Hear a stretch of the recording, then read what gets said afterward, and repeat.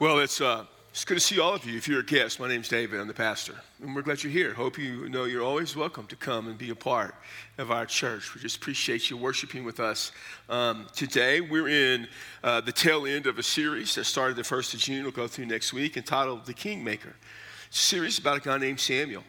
Next week, we bring it to a conclusion. I'm going to talk about the legacy of Samuel and the legacy of life. And today, though, is really kind of the ultimate message of this series, because this is the one that the title of the series pertains to. It's kind of where all the other messages have been pointing and leading to. It is about the day that Samuel anointed David to be the king. And it is a sermon entitled The Kingmaker from 1 Samuel chapter 16, verses 1 through 13, a little bit from 2 Samuel chapter 7. And as we come to this message today, this is what I really want you to see from it. This is what I really want you to get out of this message. That in God, every life has purpose, and that purpose always involves Jesus.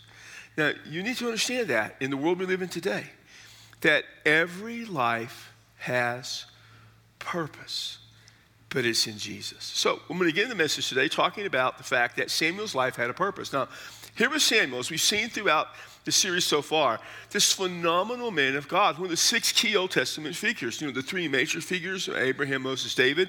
And I shared there were 3 transitional figures that matter: Joshua, Elijah, and Samuel. Samuel, we have seen that for decades served the people of God and served God as a prophet, a priest, and a judge. As a prophet, he spoke the mind of God. He brought the word of God, God's revelation of himself to people. He brought that to the people. As a priest, he performed the sacrifices that would be necessary for the people of Israel to worship God. And as a judge, he just led them. He was the main guy for decades in the life of Israel. Now, we saw from the very first message that the world that which he came into, it was the time of the Judges. And the time of the Judges, which had existed for a little over at least 200 years after Joshua had got him in the Promised Land, was a time of unbelievable chaos. It was a time of Israel being sinful, rebellious, all those things. I shared there were 2 fundamental things that were happening at the time. One was what we would call syncretism. It was a part of their culture. It's part of our culture today, where it's the blending of everything. They took the Canaanite religion and blended it and folded it into the worship of their faith, Yahweh, which God completely rejected. So they had corrupted that and become basically worshipers of Baals. The other thing they did that was part of their culture, it's actually part of our culture too, is they practiced something called moral relativism. In other words, throughout the book of Judges, we see the comment that everyone did what was right in their own eyes. They just did whatever they wanted. Now, the reasoning for that in Judges is saying that there was no king, which is kind of pointing everything to where we're going to get today. When we saw in the second message, when Samuel came forth into this world, the priesthood of Israel was basically corrupt. And so in all of that, God decided to send someone. And he decided to send Samuel. And here's the key. Before Samuel ever came into this world, God had a plan for him. In fact, let me just say this. Because of the story, before Samuel was even conceived, God had a plan. You understand that what is true of Samuel is true of everyone. That before we are even conceived, before conception, God values and has a plan for life. Do you kind of understand the significance of that? I hope. And so Samuel comes into this world, and he functions as the prophet and the priest, and he functions as judge in the people, and he served them for decades, did a phenomenal job. But as he got older, the people began to understand that Samuel couldn't continue. One day he was going to pass, and some of the older guys remembered how life used to be in the time of the Judges. They didn't want to go back to that, and no one should blame them. They were concerned about the future. But instead of just going to the prophet of God, their leader, and saying, "Hey, Samuel, can you give us any indication of what God's going to do next?" They took things in their own hands, and they demanded a king like the culture around them, the Canaanites. That's what they wanted. And that was a rebellious act towards God, because they weren't willing to let God's prophet bring the word of God to them and God's revelation. Now, with that in mind, God said, fine. Now, God already had a guy picked out. We shared before, we're going to see that today, David. But God said, okay, I'll give you a guy like the culture around you. He gave him Saul, and Saul, as we saw last week, was a disaster. But he was like the kings of the culture around them. Now, on 2 occasions, Samuel said to Saul, God has rejected you. And you're just not going to be the king anymore, Saul, because you're not doing things the way God wants it done. An amazing thing about God is despite all of our rebellion, all the things that happen in our life, God always has the way of getting things done the way he wants it. And we're going to come to that story today because what God had planned was David. He allowed this little detour so Israel could learn a lesson. Then he's getting back to David. And so we pick up the story of the kingmaker in 1 Samuel chapter 16, verse 1. Now the Lord said to Samuel, how long are you going to mourn for Saul, since I have rejected him from being king over Israel? To mourn is to have grief. He said, how long are you going to grieve? And it's understandable that the prophet would do that. And at some point, God says to him, listen, Samuel, enough of this. We got to move forward. I have something else planned. And so he said, fill your horn with oil and go. Now, the horn in the oil was significant because, the horn would be either a ram's horn or maybe a bull's horn, probably a ram's horn. And they would put oil in there. And there was really one purpose for that, to anoint or to set aside. And Samuel, it was going to anoint somebody. He really was going to anoint someone for one reason. That was to be king. So he said, go, and I will send you to Jesse the Bethlehemite, because I have chosen a king for myself among his sons. Notice, he says, I've chosen a king for myself. Saul was for the people to be their king because that's what they wanted. Now he says, I'm the king that I want, and I have chosen him from Jesse's family. Now, the word chosen has the idea of seeing and understanding and perceiving. God has seen and chosen David to be king. There again, probably before David was ever born, we would understand that God knew who was coming. He had chosen David, and so Samuel went. Now, verse 2, but Samuel said, how can I go? When Saul hears about it, he will kill me. Now, you understand, Saul's king. Now, twice Samuel had told Saul, you're going to be the king and you're going to die, then your kingdom's not going to endure. You ain't going to be king forever. You're going to come to an end. Your family's going to come to an end. God has rejected you. Now, Saul understood that if God was rejecting him, and also what Samuel had told him is he's already got someone else picked out, it's only a matter of time before Samuel anoints someone else to be king. So undoubtedly, Saul is looking for this. And if he does this and goes to the house of Jesse, what he do, but if Samuel does this, Samuel's committed treason against Saul, and so he can have Samuel put to death. Now, he can't kill him beforehand because this is the most beloved guy in the history of Israel since Moses. So he's not going to do anything to him.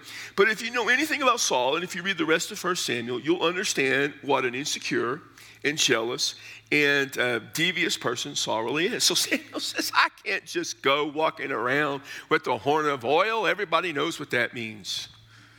But the Lord said, take a heifer with you and say, I've come to sacrifice to the Lord. Now, this is one of those things that we don't quite grasp because in the story of the Old Testament, this doesn't make sense to us. But in the book of Deuteronomy, there is a place there that talks about the fact that if there was a murder that was committed in a rural area and was unsolved, some priest had to sacrifice a heifer to atone for that. Now, this is kind of an obscure thing. So let me just give you this little insight. When you come to passages in the Old Testament that are really tough, and it looks like to something else, I can almost guarantee you, and it's statistically been proven at 94.45% of the time, it comes from either Leviticus, Numbers, or Deuteronomy. I just made that number up, but it sounds good. This comes from somewhere in Deuteronomy. I'm going to take a shot in the dark and say that this comes from Deuteronomy chapter 21. It's not really a shot in the dark. I looked it up right before I brought the message, so that's where it comes from. So you're going to go, and it's going to look like you're going to this area to do this. And then you shall invite Jesse to the sacrifice, and I'll let you know what you shall do. And you shall anoint for me, God, the one whom I designate to you. You're going to anoint, you're going to set aside the one I designate, the one I have chosen, the one that I have picked. So verse 4 says, Samuel did what the Lord told him, and he came to Bethlehem. And I love this part. Then the elders of the city came trembling to meet him and said, do you come in peace? Now, as a judge and as the leader, Samuel traveled everywhere. And everybody loved to see Samuel. All of a sudden, Samuel's showing up, and they're like, we don't know why you're here. Well, they kind of were afraid because everybody knew that Saul had been rejected as king. Everybody knew that Samuel had brought the message. And everybody knew that at some point, Samuel was going to have to anoint a new king. And they were terrified. And on top of that, he has this calf with him, this heifer with him. And they understood with the heifer there that probably meant there was a death. There was all sorts of stuff going on. So do you come in peace? And he said, in peace I have come to sacrifice to the Lord. So consecrate yourselves and come with me to the sacrifice. He also consecrated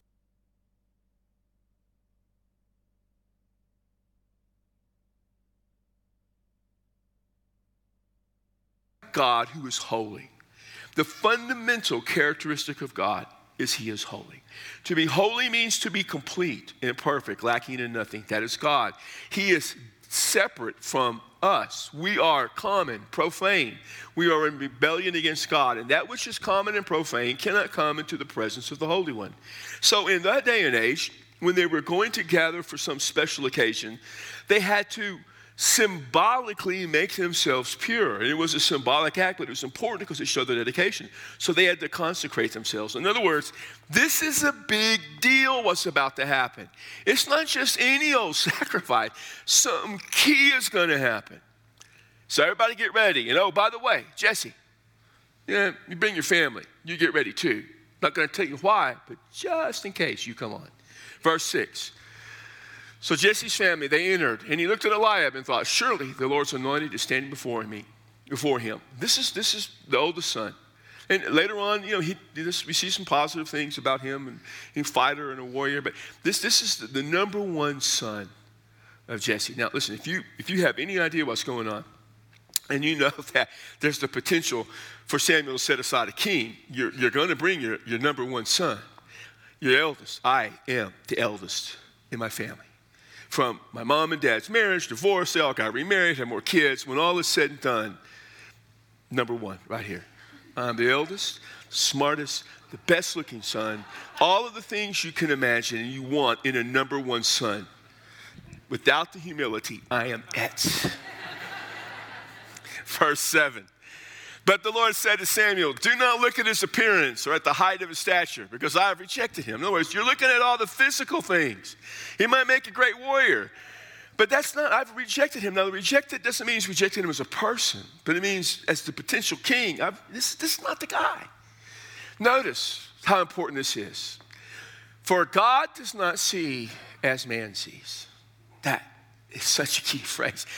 How much better off our life would be if we understood that God doesn't see things the way we see things. We want him to. We think he should.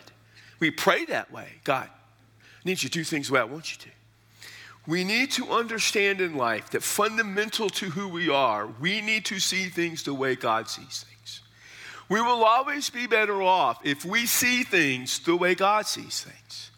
Since man looks at the outward appearance, but the Lord looks at the heart. The Lord looks at here. Now, the heart for us usually is a place of emotion. I met my wife and Debbie, and we grew up 45 something years ago. We were, however old we were 45 years ago, and we dated, and I fell in love with her, and I said, I love you with all my heart. Now, that's not what the word heart means. The word heart speaks for us of emotion. For them, the emotions came from the stomach. And so I would tell Debbie today, baby, I love you with all of my stomach. Please fix me something to eat. But see, here's the thing. I have a big stomach. That's a lot of love. You skinny guys don't really know how to live your life the way us bigger guys do. Right there, brother. Gonna get some amen from somebody. But it was the place of the decision. It was the place of the real you, who you were. It was the inner person. Now, verse 8, 9, and 10, he brings 6 more sons. He's got a 7 total. Ain't nothing working. So we come to verse 11. Samuel said to Jesse, are these all the boys? I love that part. Some of you have the NIV and New Living Translation, one of those others. This is all your sons. This is all your boys. They're in the South, man. They're in the southern part, maybe even the Texas part. These are all your boys. You go to a man, 50-something-year-old son. He goes, this is my boy. And he's 50-something. That's how we talk. Just all the boys you got. And he said, the youngest is still left, but behold, he is tending the sheep. Now, the youngest doesn't just mean he's the youngest in terms of age. It means he's the least experienced. That he hasn't gotten to a place in life where Jesse would bring him before Samuel. Now, understanding that Jesse's not a dumb man and that he understands that something's going on, he has 7 sons older than David who are at least more experienced. And of all of them, the youngest, who's with the sheep, he's not experienced to do what he has an idea Samuel's going to want him to do. Samuel said to Jesse anyways, you send word and bring him, for we will not take our places at the table till he comes here.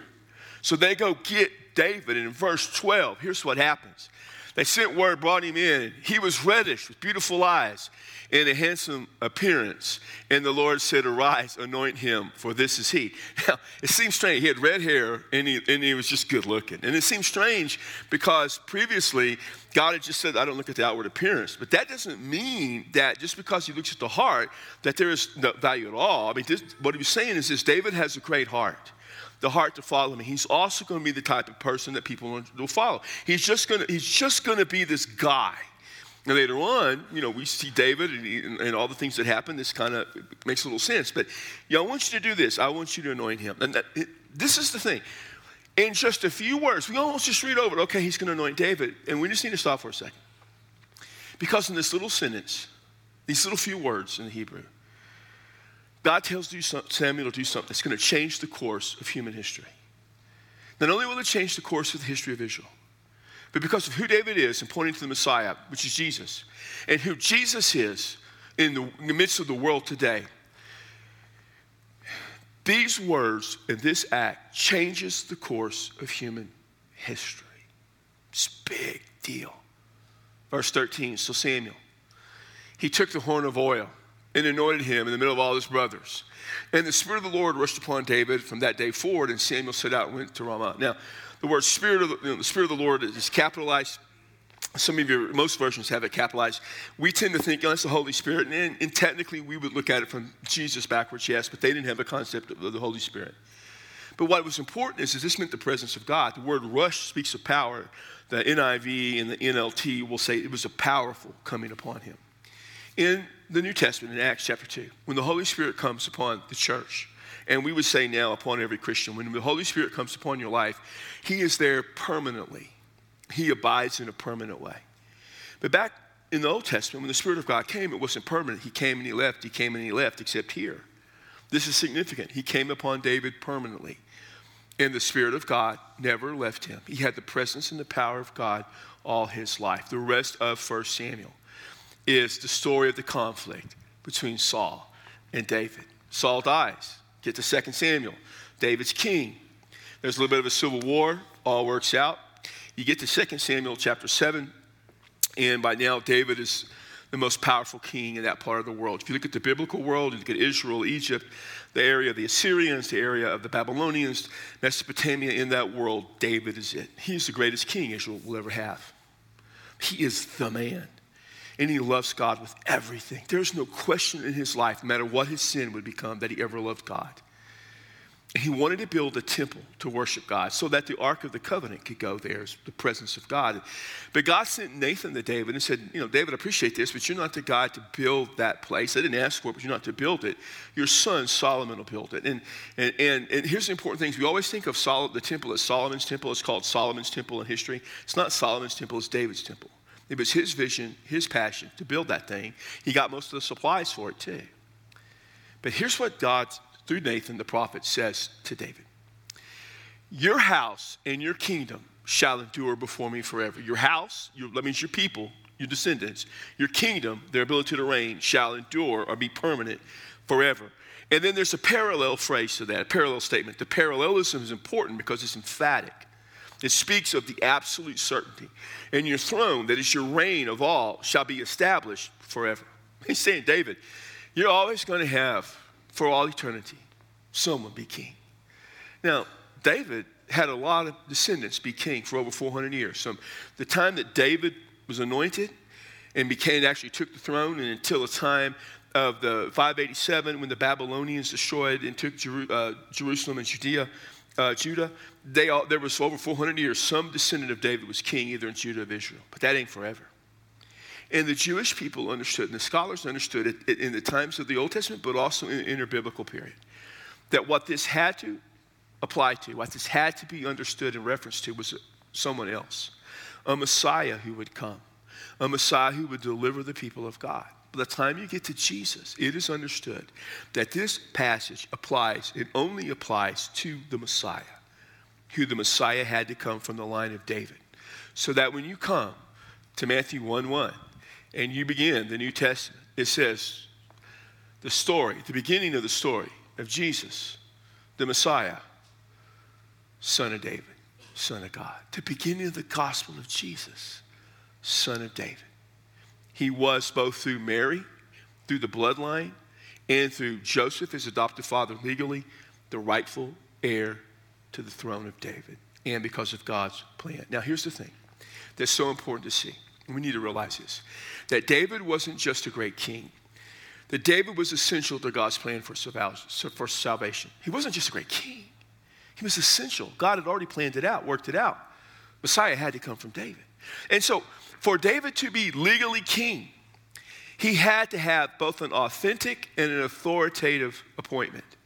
The only person around who had the authority from God and the authenticity by position to make someone a king was Samuel. So Samuel came, anointed him a king. And all the things that Samuel ever did, as great as he was, this was the single most important thing. But it also teaches us a valuable lesson of the Old Testament. All the time I tell you that the Old Testament promises something the New Testament delivers, that the revelation of God progresses. And Jesus is the ultimate revelation of God, how he makes himself known. So understand this, the story of the Old Testament is the story of men and women serving God in his mission to get human history to Jesus. The story of the Old Testament, you got to understand this. Because if you don't understand this, you're going to miss out on so much and get so many things wrong. The story of the Old Testament is the story of men and women who serve God in his mission to get history of humanity to Jesus. Samuel was a part of that mission. Samuel had a purpose to anoint David, to point to Jesus. Which brings me to this, every life has purpose. I was fortunate to go to Trinity University in the fall of 1979. I was entered, my first year, and we had orientation. And you had also an academic advisor. And it was Trinity University, small liberal arts, fantastic university, great academic life. And I went there primarily, though, to play football, but it's a good school. And my academic advisor just so happened to be the vice president of academic affairs, Dr. Palmer. That's a little intimidating. So we had a great conversation. He said, what do you think it is in life that people want? And as an 18-year-old, I said, I think what people want is to be happy. And for an 18-year-old, that was a good answer. He said, that's a pretty good answer. And I think it was a good answer for an 18-year-old. But as time went on and I began to go into ministry, and I went into ministry in the fall of 1980 as a 19-year-old, I began to understand something else. That happiness is fleeting. It's important, but it's fleeting. But what people really want is to know their life had purpose, meaning, and value. And that value is found in God. And God created us. In Genesis, God created us to have a relationship with him. And then we messed all that up with our sin. But what did God do? Did he discount us? No. God began from that point forward the story of salvation. In fact, here's the thing. From the moment Adam sinned, God, everything God did was to provide a way for rebellious people to have a relationship with him. Everything in the Old Testament, let me repeat this, everything in the Old Testament is God providing a way for us to have a relationship with him. And you come to Samuel, it's exactly what happened. And through all of the craziness of what happened in Judges, God's just working through it all. All of that rebellion, God's going to take care of it. He's going to get right where he needs to be. And then Samuel, David's going to be king, but there's this detour because, they want another king, so Saul's king, and that messes up David, and then you got right back to David. I think one of the things we've got to understand is our sin and rebellion doesn't mess up God's plans. We have this idea. I remember growing up hearing this all the time. Even as a young minister, I hear it. God has three wills. He has his perfect will, but when we sin, we messed up his perfect will. So he had his provisional will in sending Jesus, and then after that, he had his ultimate will. And I'm like, how can God have a perfect will if it gets messed up? How can we mess up the will of God? I mean, Jesus said in the Lord's Prayer, Father, your will be done on earth as it is in heaven, because your will is your will. And then he prayed in the Garden of Gethsemane, Father, not my will be done, but your will, God, your will be done. Nowhere does Scripture say that God has all these different wills. In fact, here's what we need to understand. You and I don't mess up the will of God. God gives us freedom, and in our freedom, we mess up our lives. Yep. And God gives cultures and people that work in that culture, and we mess things up, but God will always get things to where he wants. In fact, understand this. God can allow us to rebel against him and still accomplish his purpose concerning salvation. God can always allow us to rebel against him and still accomplish his purpose concerning salvation. That is the story of Samuel. From the beginning, from Judges into the period of Saul, it's just Samuel getting everything, God getting Samuel where he wants him to be. We live on this side of the cross. We always have to look at life on this side of the cross. Jesus, the ultimate final revelation of God. With Samuel and David in mind, trying to understand the purpose of God and all that I've shared with you throughout this series. And to this time, the series, the thematic element of the series is that everybody needs somebody to save them. I've said that repeatedly. Here's the thing to understand today. God's purpose is for you to follow Jesus. Whatever else you want to know about God's purpose, it is always for you to follow Jesus. Because if you don't follow Jesus, your life is destroyed for all eternity. God created you to have a relationship with him. You sinned and violated the relationship. How can that be fixed? You can't fix it. I can't fix it. Only Jesus can. Therefore, God's purpose is for you to follow Jesus. And once you follow Jesus, after you follow him, his purpose is for you is to help other people follow Jesus because they need the same thing. My Connect group, we have a great Connect group, but for the last several years, it's like every Connect group we have, somebody gets pregnant and has a baby. Is that right? It's everybody. They're in our Connect group. I mean, it was always constant. We just had a baby born last week. And I don't know if it's what the food we serve. I don't know if I'm inspiring them to something. I have no idea. In fact, I had somebody else who used to be part of our Connect group say, we're going to have another baby. We want to try having a baby. I'm like, great. Well, you just let me know how that works out, and we'll get together on that, okay? But here's the thing I pray for every single time a child is born. God, help the parents raise this child to one day know you as Lord. That is always my prayer. Now, I pray for the health of the mama, and I pray for the health of the baby, because you have to do that. And it's serious. But I always pray from the moment that I know of this child's existence into this world. Help this child one day come to know Christ. Parents, that's your job more than anything else to help your kids come to know Jesus. Whatever you do in life, I mean, think about what you do for a living, where you work, what you think your purpose is. You teach, you work for the military, you're a banker, whatever. Ultimately, you need to help people come to Jesus. You all have to do that. You see, I said at the beginning of this message, what I said to you was that in God, every life has a purpose. That life always involves Jesus. It does. Every life is unique. Your life is unique. My life is unique. And you live your life uniquely. You live your life in a unique way. Not only that, you sin in a unique way. Your sin is all yours. I know everything you've ever done, someone else has done it, but not in your combination. Your life and your sin is uniquely yours. And through all that uniqueness, we all have one common need. It's Jesus. And understand this. If you reject Jesus, you will miss the true purpose of life. You will miss a relationship with God. And you will live in eternal rebellion against him forever. If you reject Jesus. So why would you do that when that is God's purpose for you? We encourage you, and I encourage you to give your life to Christ, to follow him as Lord. There's nothing in your life right now more important, because nothing you do has more eternal consequences than whether you follow Jesus. So follow him with your life. And if you follow him, who are you helping to follow? What friend, what neighbor, what coworker, what family member, what child, grandchild, parent, grandparent are you helping to follow Jesus? So when we have our invitation here, we'll be here at the front. If you want to come and pray, we'll pray with you. We love to pray with people.